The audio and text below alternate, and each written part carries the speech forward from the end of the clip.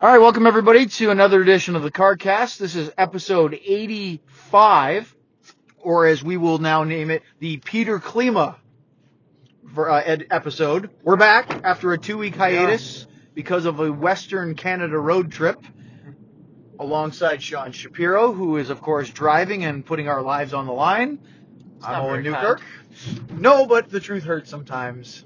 And I've said it a billion times, so it must hurt a lot. Or you just grow numb to insults at some point. I feel like we insult each other enough that it is sort of thinly veiled, thick-skinned. I don't even know where I'm going with this. You have to find a better insult to cut through the frivolities of certain insults, I guess. Ooh, well chosen word, considering that's what we look for jersey numbers. All right. Stars win tonight in a big fashion, 6-1 over the Vancouver Canucks. Superlatives everywhere. The largest margin of victory this season for the Stars. Previously, they had won.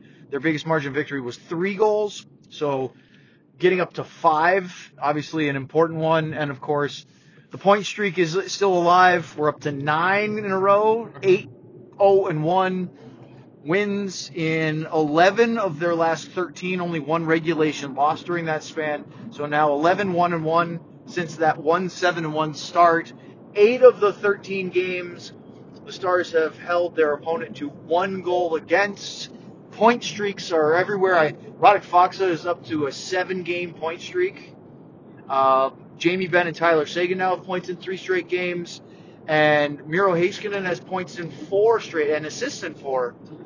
I could just keep going on and on. When you win as much as the Stars have done lately, Sean, the stats back it up with some great things. Oh, things have gone extremely well for the Stars. They've gone from not just a point of taking 1-7-1 and turning it into making up for what happened to the point where, you know what, the way they're playing with what they've done, and then you add in some of the other factors of who's been missing during this time too with injuries, like it's not just making up. It's not that they haven't just made up for what happened with the 1-7-1 start. They've reinvigorated the feelings that this team, you know what, they could be pretty good this year. It looks like it, doesn't Yes, yeah, no, they do. They are good. They are a good hockey team. Like and they're doing so without some key members missing. Yeah. Specifically, Rope Hintz, John Klingberg, Matthias Janmark is out right now, although he's getting closer to coming back. So that's really encouraging that they can continue rolling without some of these blocks. I mean, look, when Rope Hintz got hurt, he was the Stars' best forward. Oh, yeah. And everybody was sitting there going, what are they going to do? Because the big high-priced talent guys, Benn, Seguin, Radulov, not scoring a whole heck of a lot. Pavelski hasn't really gotten adjusted yet. Where's this going to come from? And it's not always the same player every night, but they've had contributions from multiple lines and a lot of balance throughout the last almost month, really. The most impressive thing to me about and I wrote this after the last game, and I wrote it again tonight, just dropping just a line in the story but depth scoring has become a strength, and it's the overall depth, and it doesn't have to be whether it's Justin Dowling scoring in 3 out of the last 4 games. It's Blake Como coming with goals in back-to-back games in Vancouver, followed by Edmonton. It's Taylor Fedun getting his first goal of the year. It's Corey Perry getting one on the board tonight. Depth scoring has become a strength, and it's something where it's not there's not a requirement that it has to come from, you name a player. It's not a requirement that has to come from a certain player. Right. Like Alexander Radulov did not factor heavily in the scoring tonight. I would argue that he had his moments, both good and bad, as per usual. Yep. Doesn't mean he wasn't a factor in the game, but they don't need Radulov to carry the load all the time, and that's a good thing. Correct. Because you don't want to rely overly on 1 or 2 players all the time. Now, look, in big games and big moments, do you want your big stars to make the difference, your elite players? Of course. But it takes a lot of pressure off those guys if you have balance. And, you know, the other thing, Sean, that I think is really important is that, and you mentioned this with the depth, like this game tonight. Now, again, the score got out of hand a little bit in the third period, so maybe they rolled their lines a little bit more. But over this last little stretch, the Stars have been playing 4 lines at 60. They haven't been shortening the bench incredibly, so it's allowed for real balance time on ice, and I think that's an important thing. Yeah, and there's been some smart. I I think there's been some real smart deployment Yes. by the coaches during this time. One thing, I think it goes down to a couple different ways. I think you take a look at how certain players are getting used. I think Dennis Gurianov, for example, gets sheltered quite a bit in how he gets deployed. He kind of doesn't get put in many positions where he's going to be forced to be a defensive player, but that's smart. They're allowing him. They're realizing that he's the type of player who, once he gets up and going, he's an offensive player that we need to unlock. You see certain situations where we don't need to grind out the minutes on say Benner Sagan when we can use the Como Fox Cagliano line. Yep. Just things like that where I think you're seeing kind of a smarter usage of the team.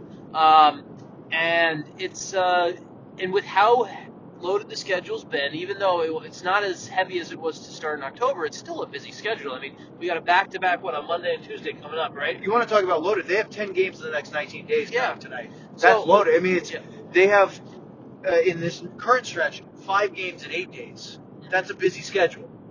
It's just not as heavy on the travel, but there is back-to-back going to Chicago, and they're going to play a lot of games here between now and the end of the holiday season. Yeah, no, it is definitely.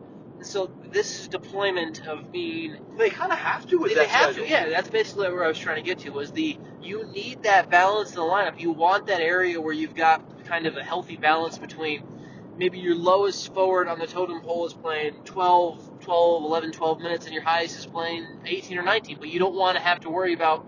You don't want to be at a point where someone's only getting 6 minutes and somebody's getting 22, as far as forwards go. Let's go through the game tonight real quick. Yeah.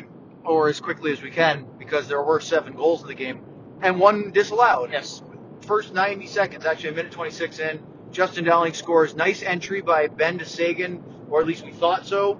Sagan with a pass to Dowling, back post, and he scores a beautiful goal, which is what Justin Dowling's been doing lately. Mm-hmm. Immediately challenged. I mean, very little hesitation from Vancouver. They challenge it right away, which is usually a pretty good indication that they think they have something.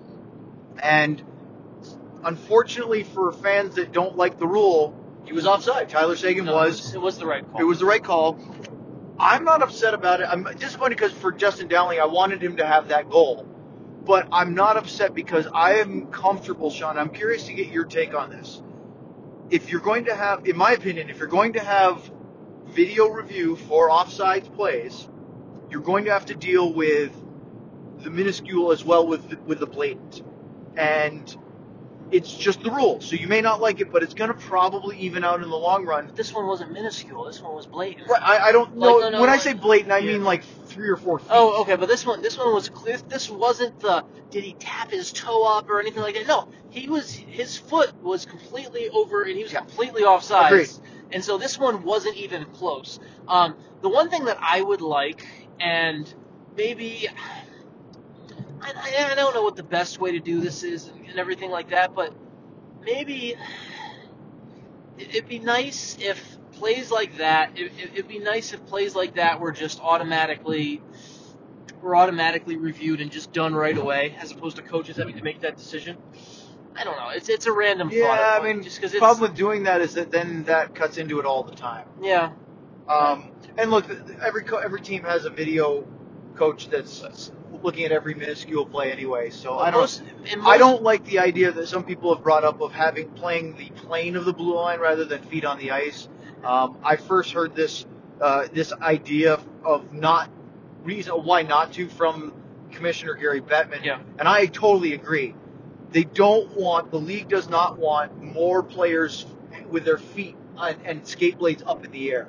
Yeah. If you start trailing a foot up in the air or diving play to try to keep your hands on sides, and you start swinging those sharp steel blades around, you're going to lead to more guys getting cut, and I don't want to see that. Yeah. Leave it the way it is. Yeah, but deal with it. It sucks sometimes when it's really close. But it was the right call then. Like, for example, this one was easy because Sagan was the recipient of the entry pass. Yes. The one that was tough is one like the Esa Lindell power play goal in St. Louis in the second game of the year, where Dowling was a hair offside on the backside of the play and really wasn't a factor in the play at all. Yeah. But that's the rule. It's black and white. Deal with it. Okay, so anyway, Sean, you asked a question to Jim Montgomery in the postgame press conference tonight about this and about the team's reaction to that goal.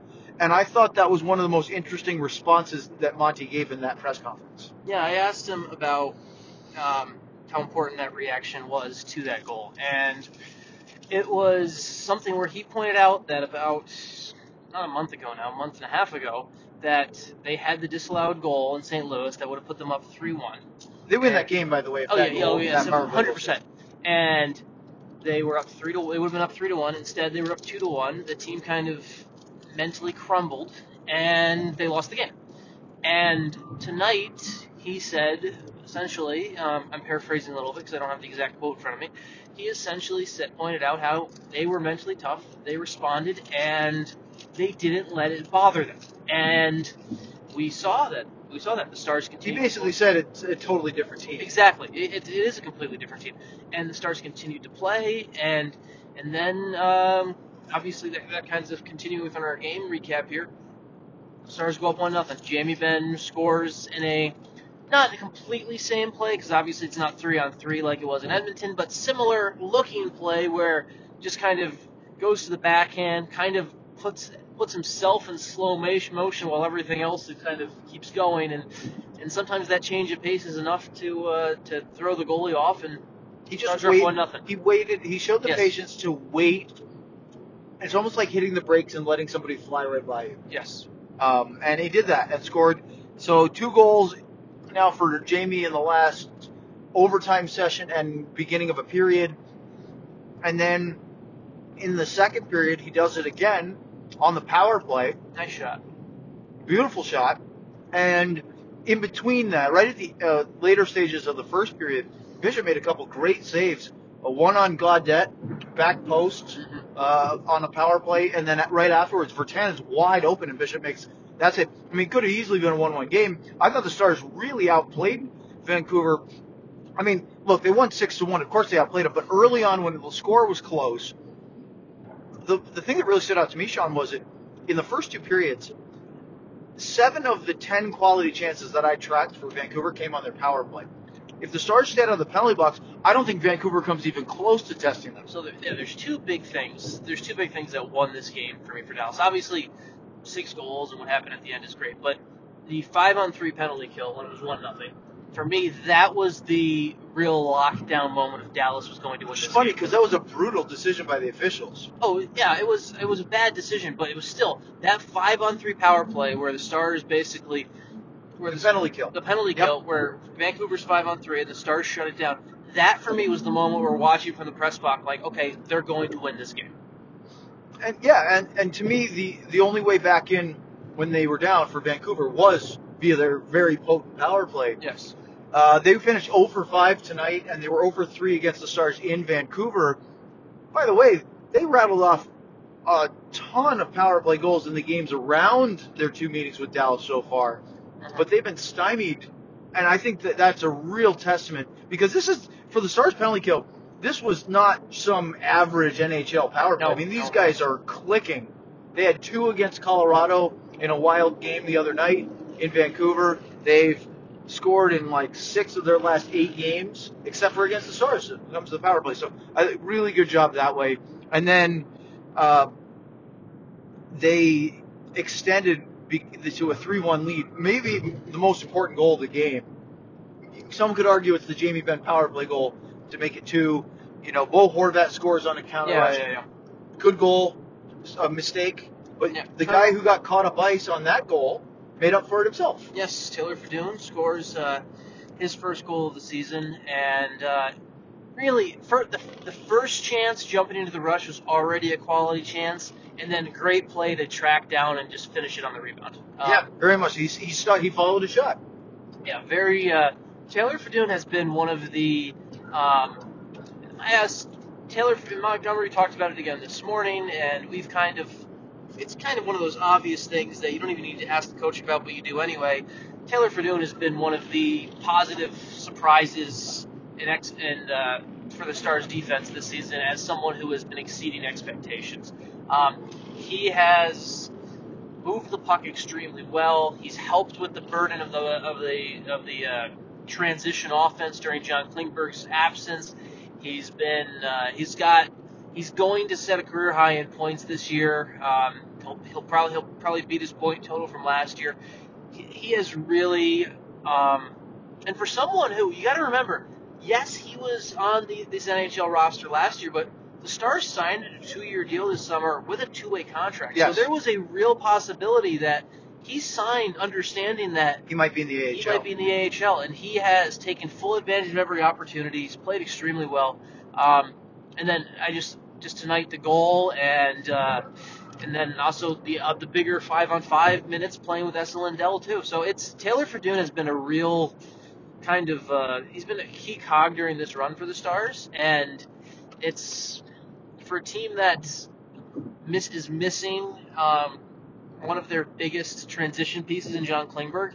He's played a huge role. He has, and it's been really good. And the Stars took that lead into the third period and then quickly made it 5-1 and 6-1. Yes. Well, actually, let's get to the first two first before we add the last one. So it's 3-1 after the second. Yes. And 2 quick goals in the third. And they really pulled away because it's still 3-1. Vancouver gets a quick one somewhere, and all of a sudden it's a nervy game, a little bit. Although I'm not so sure the Stars are in nervy hockey mode anymore, for a while anyway. There'll be a game or two, it'll happen, but not like the first 9 games. So, just a beautiful passing sequence by the Dowling-Sagan-Benn line leads to a little give and go with Dowling and Heiskanen, and Miro finishes for his already 6th goal of the year. Yeah. And, I mean, boy, the skill on that play was really pretty. Yeah, it's one of those plays where the skill leading up to it was tremendous, and then just the simple give and go at the end was great too. That's what I mean. Yeah, it's a goal that, and you know what, Miro is tremendous again tonight.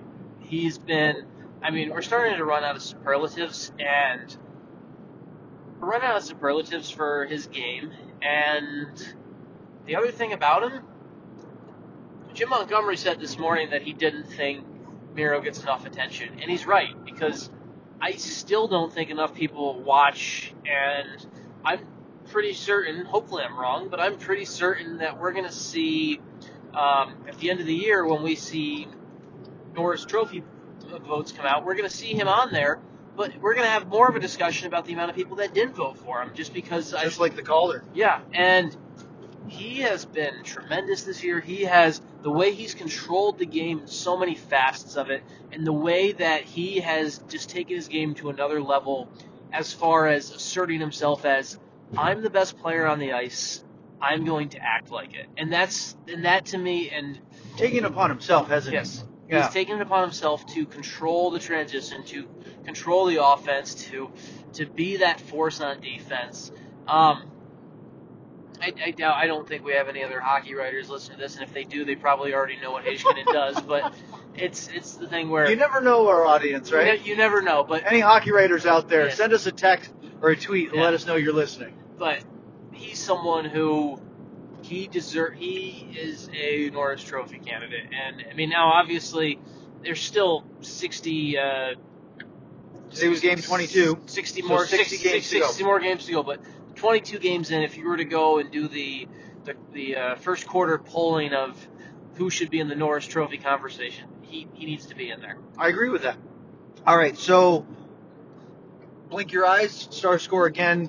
This time it's Justin Dowling, and it's the first goal that he scored or had been disallowed this year that was great, but not the highlight reel dangle. Yes. Or back post, get it upstairs and elevate it. It was good play set up by Sagan to find him in the slot. Mm-hmm. He shoots.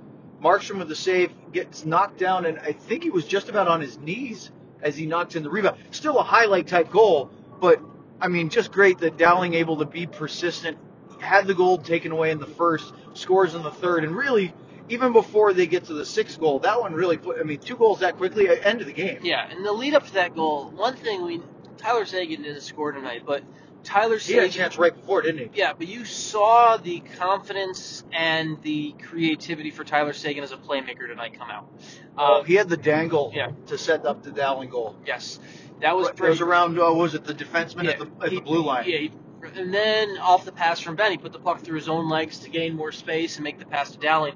He also had a couple other moments tonight where he just looked like that creative, assertive playmaker. Yes. And it's kind of what we saw from Jamie Benn tonight, what we saw from Tyler Seguin. It's the version of those two players that the Stars need to see to be okay, we're not just good, we're great. And that's what they saw tonight. So, and then obviously, so that's the 5-1 goal. 6-1 goal was weird, wasn't it? It was. So the Vancouver Canucks run Ben Bishop for not the first time, although I thought Bishop maybe oversold the first collision. I think he did. He has a tendency to do that, Yeah. And so I think some of the referees are Oh, on there that. he goes. Look at that guy. Is that a Ferrari? Or is that a McLaren? I think it was a McLaren. So either way, we just got beaten off the line by a very high-end supercar. Yeah. Which, let's face it, Sean, you have a nice Jeep. Yeah, we weren't going to beat him. Couldn't stand a chance. The only No. thing we can hope for is catch him at the next light to confirm the maker. Yeah. It looked like a I McLaren. hope we catch him at the next thing. That'd Well, be funny. you could drive faster. You're not going to catch him unless he hits a red light. Yeah. Anyway, got to digress against hockey talk for roadway talk and Yes. CarCast. Anywho, delayed penalties happened. Yeah, so two guys on the ice didn't stop playing. Pretty much everybody else thought that they were just going to call a penalty on running the goalie, but Esa Lindell still had possession and snapped a seam pass up the middle of the ice to Corey Perry, who went in on breakaway and scored on Markstrom. And it felt like the rest of the players on the ice just went, oh, well, the game stopped. Yeah. Corey Perry did not, and he scored. Yes. And it was Corey Perry's first goal in a month, actually. No chance to catch the McLaren now. It's gone. No, it's gone. First goal in a month for Corey Perry, who last time he scored 2 a month ago in that Philadelphia game, that was 3-1. And that was really, it was over before that goal scored, but it was a big win for Dallas as you improved to 11-1-1 in the last 13, 9-game point streak, and a lot of positives to take out of this one. So, my goodness. So I guess time to hop to the lightning round, or lightning round. Let's do it. And we're gonna try to shorten this one and not sit in front of your house for half an hour because it's late. I'm tired. We have things to do. No practice tomorrow. Yes. Speaking of CarCast, I have to go get my car oil change and tire rotation. So I got to do that in the morning. Can't sleep in till noon, and have some other plans. So let's get this going. Let's do it. All right. First one came from Chev, who had sent this a couple days ago, and I said, you're going to have to wait till we get back from the road trip.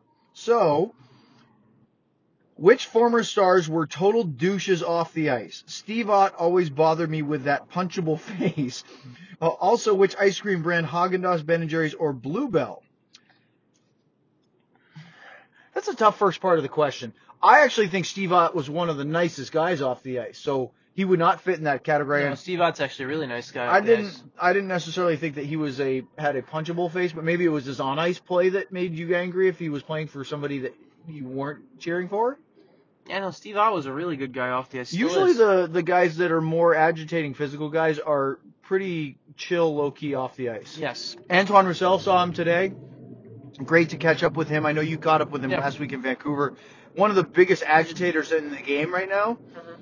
And couldn't be a nicer guy off the ice. Yeah. Just a phenomenal human being.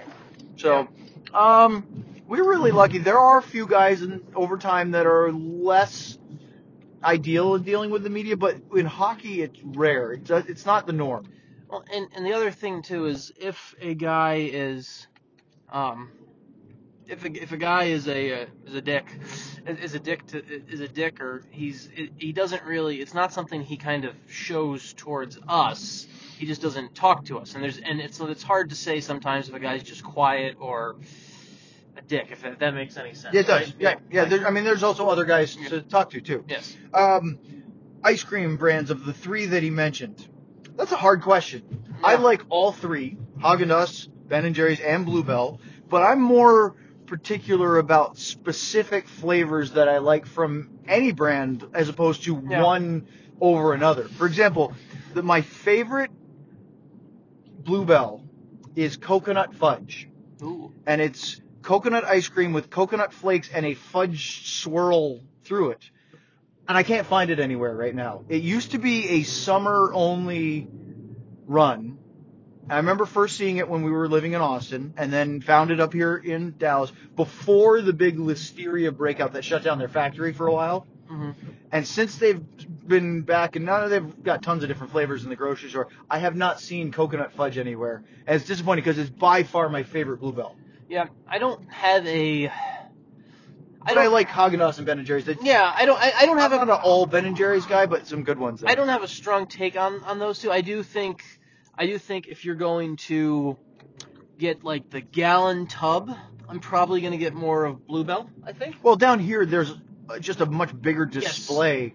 Yes. And if so, you go up to the New England area, Ben & Jerry's is from Vermont, so you think it's more common, but it's not necessarily because there are some big ice cream producers. But Ben & Jerry's to me is everywhere. more. But Ben & Jerry's though to me it's more of a pint thing, isn't it? Yes, it's definitely. It's I think Haagen-Dazs for the most part is that too. I don't eat much Haagen-Dazs, so I don't really have a good opinion on those. I think Haagen-Dazs makes great ice cream. I just don't buy it a lot. Yeah. 2 reasons. 1, I like to buy the big tubs. Yes. 2, Haagen-Dazs and Ben & Jerry's aren't cheap. Yeah. And Ben & Jerry's, like, you think of the kind of the more fun flavors, I think. And I think that's why you do more of the pints for those where you say, like, oh, I'm going to try this one and this one and this one, as opposed to going with the giant tub. If you can go to a Ben & Jerry's actual store and get a cone, they have a lot more flavors than they necessarily have in a grocery store where you can buy. And so you can get some stuff that isn't necessarily available in normal retail. And that's awesome. So that's one question. Should we call it? Colin writes in, are the Stars the type of team that you thought they would be at this point in the season? I guess the question becomes what point we thought that.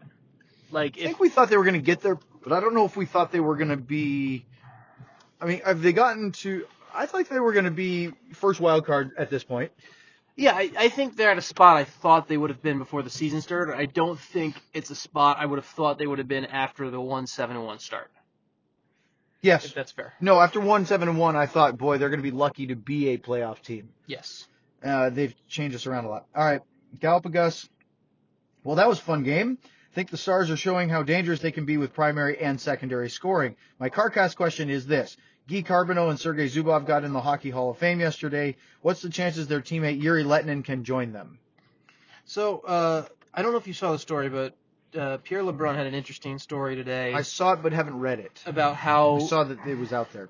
It was about how certain players' inductions lead to open doors for other players. Right. And how Guy Carbonneau getting into the Hall of Fame opens the door for Yuri Lettinen to get in because Yuri was basically Guy about a decade later, but he was a winger.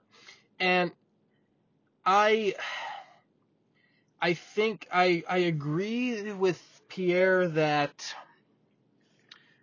the door is a bit more open for Yuri Lettinen to get into the Hockey Hall of Fame.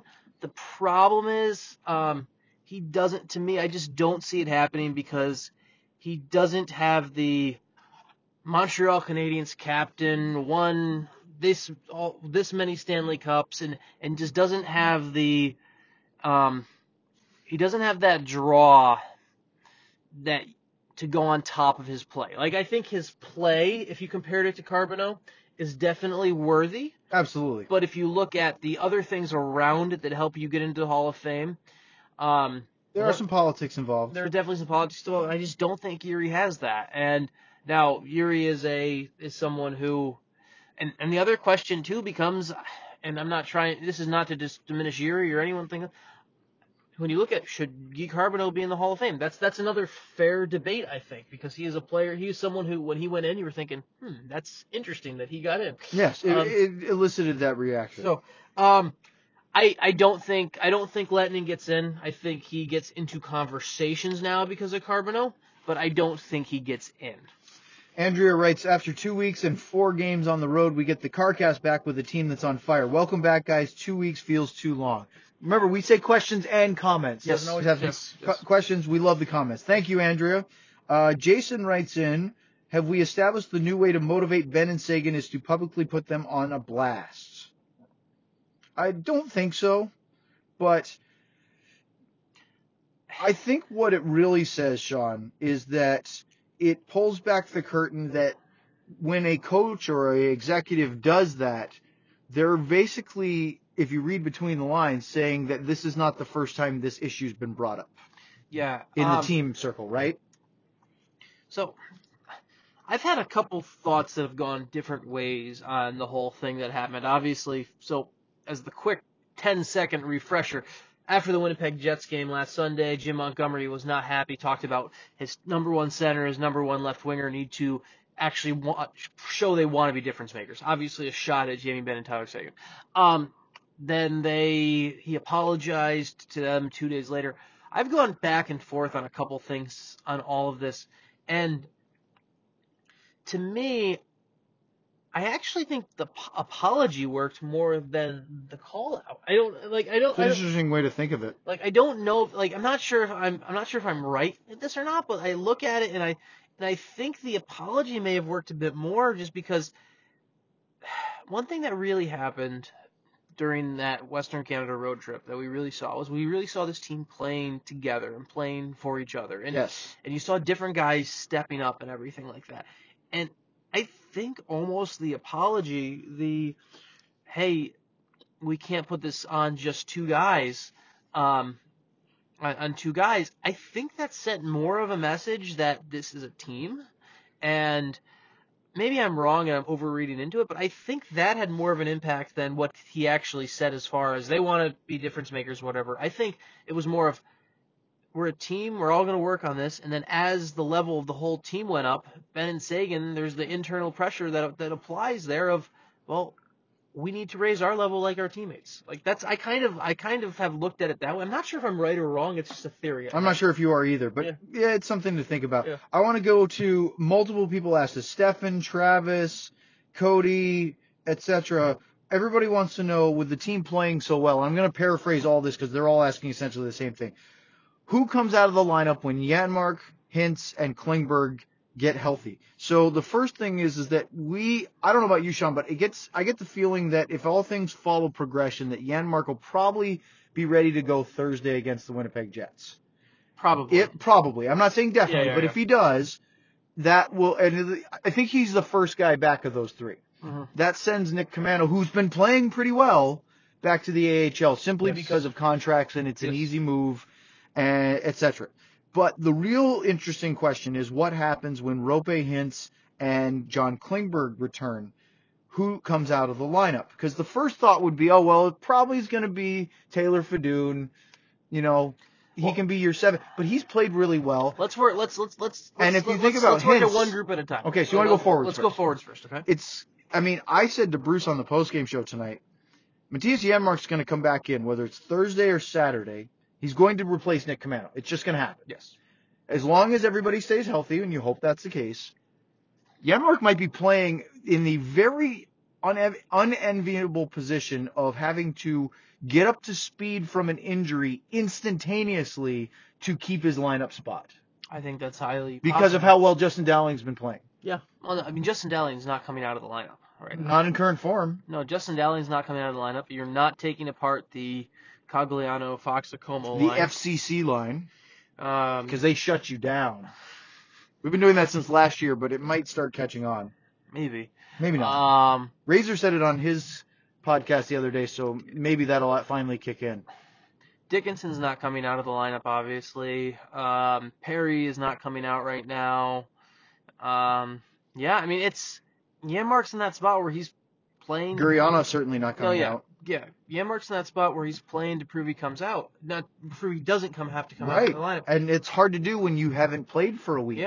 Or so with an injury, so it's going to be tough. How about defense? Klingberg comes back in. Who would you take out? I would take. It's a tricky one, isn't it? For one game, I would take out. I would actually end up taking Andrej Sekera out. Okay. Now it's not. That's tough because then you're putting in an extra right-handed player with a left, although you could move Miro back to his strong side. Yeah, well, I would probably take Sekera out, but I also think there's value. It's an interesting thought. Then in theory, you could go Miro and Klinger, Mm-hmm. Lindell and Fadoon, Yes. and Polak and Alexiak, which is what they wanted to do at the start of the Yes. year, except for with Sekera instead of Fadoon. Yeah, and I think There's a lot of moves there. I think and I'm also partial to the idea of I think this team would probably be in a better spot, and I think they're in that spot where you're rotating the scratch around. Like I don't think. And that's okay because that comes into more of what I want to see for load management. Yes. So it's an interesting question. What I would probably do is I would probably take Sekera out, but the other one I would probably take out. I would also consider taking Polak out too.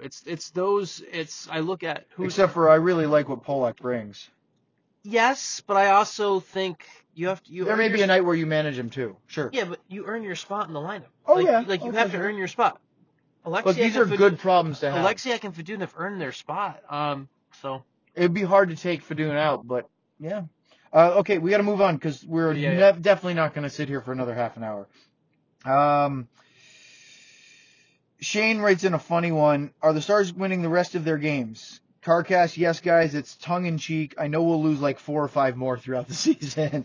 Thanks for the laugh on that. Andrew writes in, I know that this is the last year of Hudobin's contract and the cap will be tight, but is there a chance for an extension of any kind in his case, or is it just not possible? It's possible. Like it's just. I think it more comes down to what does Anton Hudobin want next year?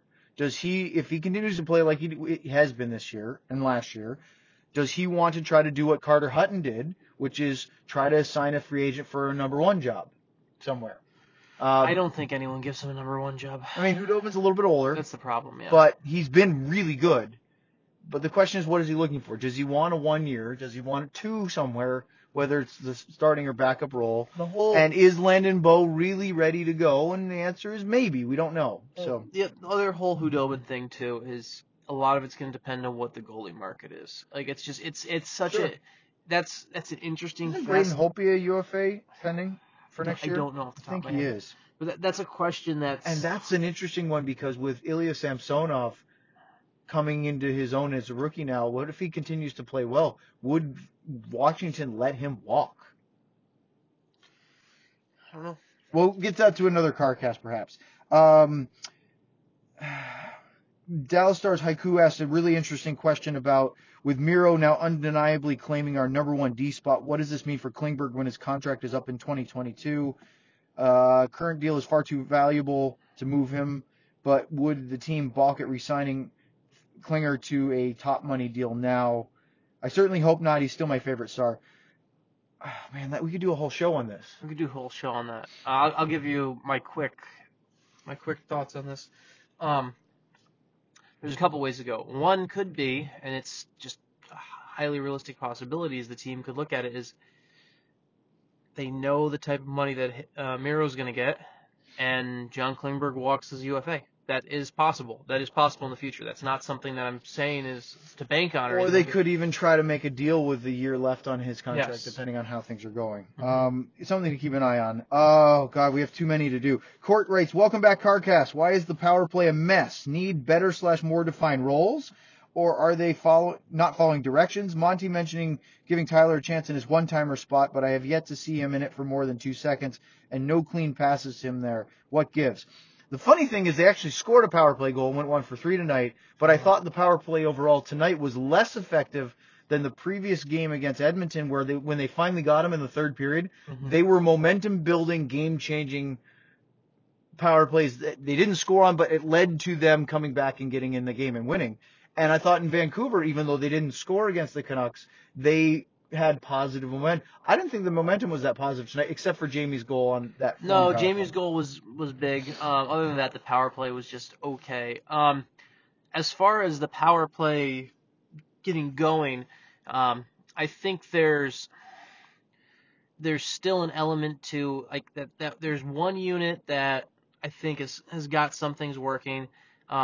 I like S. Lindell's game. I don't think he's can run the power play from the top. Like I honestly, Well, it's not John Klingberg. It's a different he's play. not. Yeah, he's not John Klingberg. That being said, there was a moment tonight on the power play in the first period, I guess. It had to be, right? Because they didn't have any in the third, did they? Yes. Or did they? No, they didn't. Sorry. It Yeah. was only in the first, right? Yeah. So Lindell had a one-timer from the right circle, or maybe just a slap shot that missed the net, but it was dangerous. Everyone, ooh, and came back to Radulov, who happened to find himself at the blue line. And I wanted him to go, again, it's easy from up top. I wanted him to go right back to Essa for another one-timer. Instead, he dusted it off for a second and then slapped it right into the forward for a block. And I was like, no, put it back for that. Like, come on, shoot it. To go to a point on Court's question, one thing I believe one question was asked was about defined roles. And Yes. I actually think the best power plays, and you can tell me if you disagree with me, the best power plays to me are the ones where there may be quote-unquote defined roles when on an entry or things like that, but the best power plays are where things are fluid. Yes, You look it's harder at to defend. You look at the way the Boston Bruins run their power play, which is one of the best in the league. It's very fluid. Those three guys, they move all around. They move around the place. And so, to me, I keep hearing this whole Tyler Seguin needs to be in the one-timer spot. Tyler Seguin needs to be in the one-timer spot.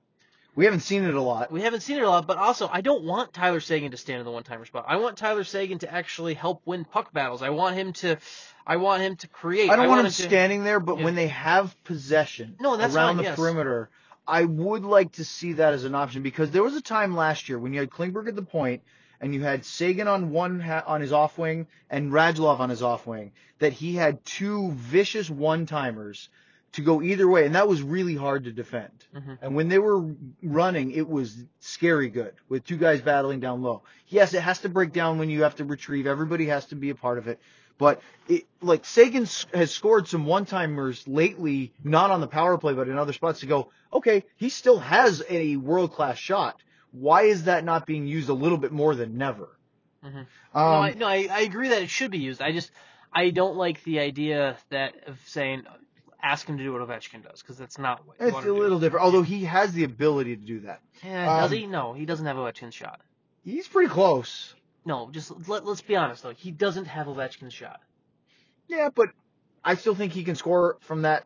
He can score from there, but you can't go and say, like, you have to be honest about it. You can't go say he's got Ovechkin's shot. No, but it's pretty good. Yeah. It's enough that he should they should use it more than they're using it now. That's fair, but. All right, we have two more to get to. We have a bunch that we're going to have to just admit or defeat on tonight because we just don't have enough time, and I want to go. So the two I'm going to ask you, Groobs writes in a funny one, and then there's another one which I find funny. What percentage of CarCast recordings have been marred by a toot, but neither of you will acknowledge it because you're broadcast professionals? Going by that logic, Sean, never. Because we're broadcast professionals, and we would never acknowledge such a thing. Fair? Fair. All right. Thanks, Groobs. Last one is kind of a funny one. Phil writes in, why does Sean dislike the phrase Beast Mode Ben so much? Why do I dislike it? That's what he's asking. I just feel like it's uncreative. You don't think? I just feel like it's a phrase that well, it's the first time I really heard beast mode was Marshawn Lynch in football, right? When he would have these crazy runs and just carry half of the defense on his shoulders. That was what they would call beast mode. They started calling Jamie Benn that, 5 years ago or so? 6 years ago? Yeah. It's a phrase for me that, like, it's fine. If you want to use that phrase, it's fine. But I think there's better ways to describe it. And I also think it's become a phrase, not just about Jamie. I just feel it's become a cliche in sports to me. It is a cliche. It's a cliche where we talk about beast mode this, beast mode that, yada, yada, yada. And I think it's become a cliche that we use for way too many things in sports. And so I like to think that I can try, and that's why I use the phrase Sochi Ben, because that's a phrase that is something that only applies to Jamie Benn, and I feel we can kind of use that as there's a little bit more context as opposed to this concept of beast mode. I guess that's why. I don't have like an adamant hate against it. I just think that we can use better terminology, I guess. There you have it, folks. There's good questions that sent in that we're just gonna have to skip because I want to go home. I'm tired. It's 20 minutes to 1. The next episode of the CarCast will come Thursday night. Stars against the Winnipeg Jets. It's episode 86. And Sean, I just took a peek at the list of 86s. There's some good ones. Oh yeah. Yep, they'll have to have a nice argument. Although I already know the winner, and it's not Wojtek Wolski.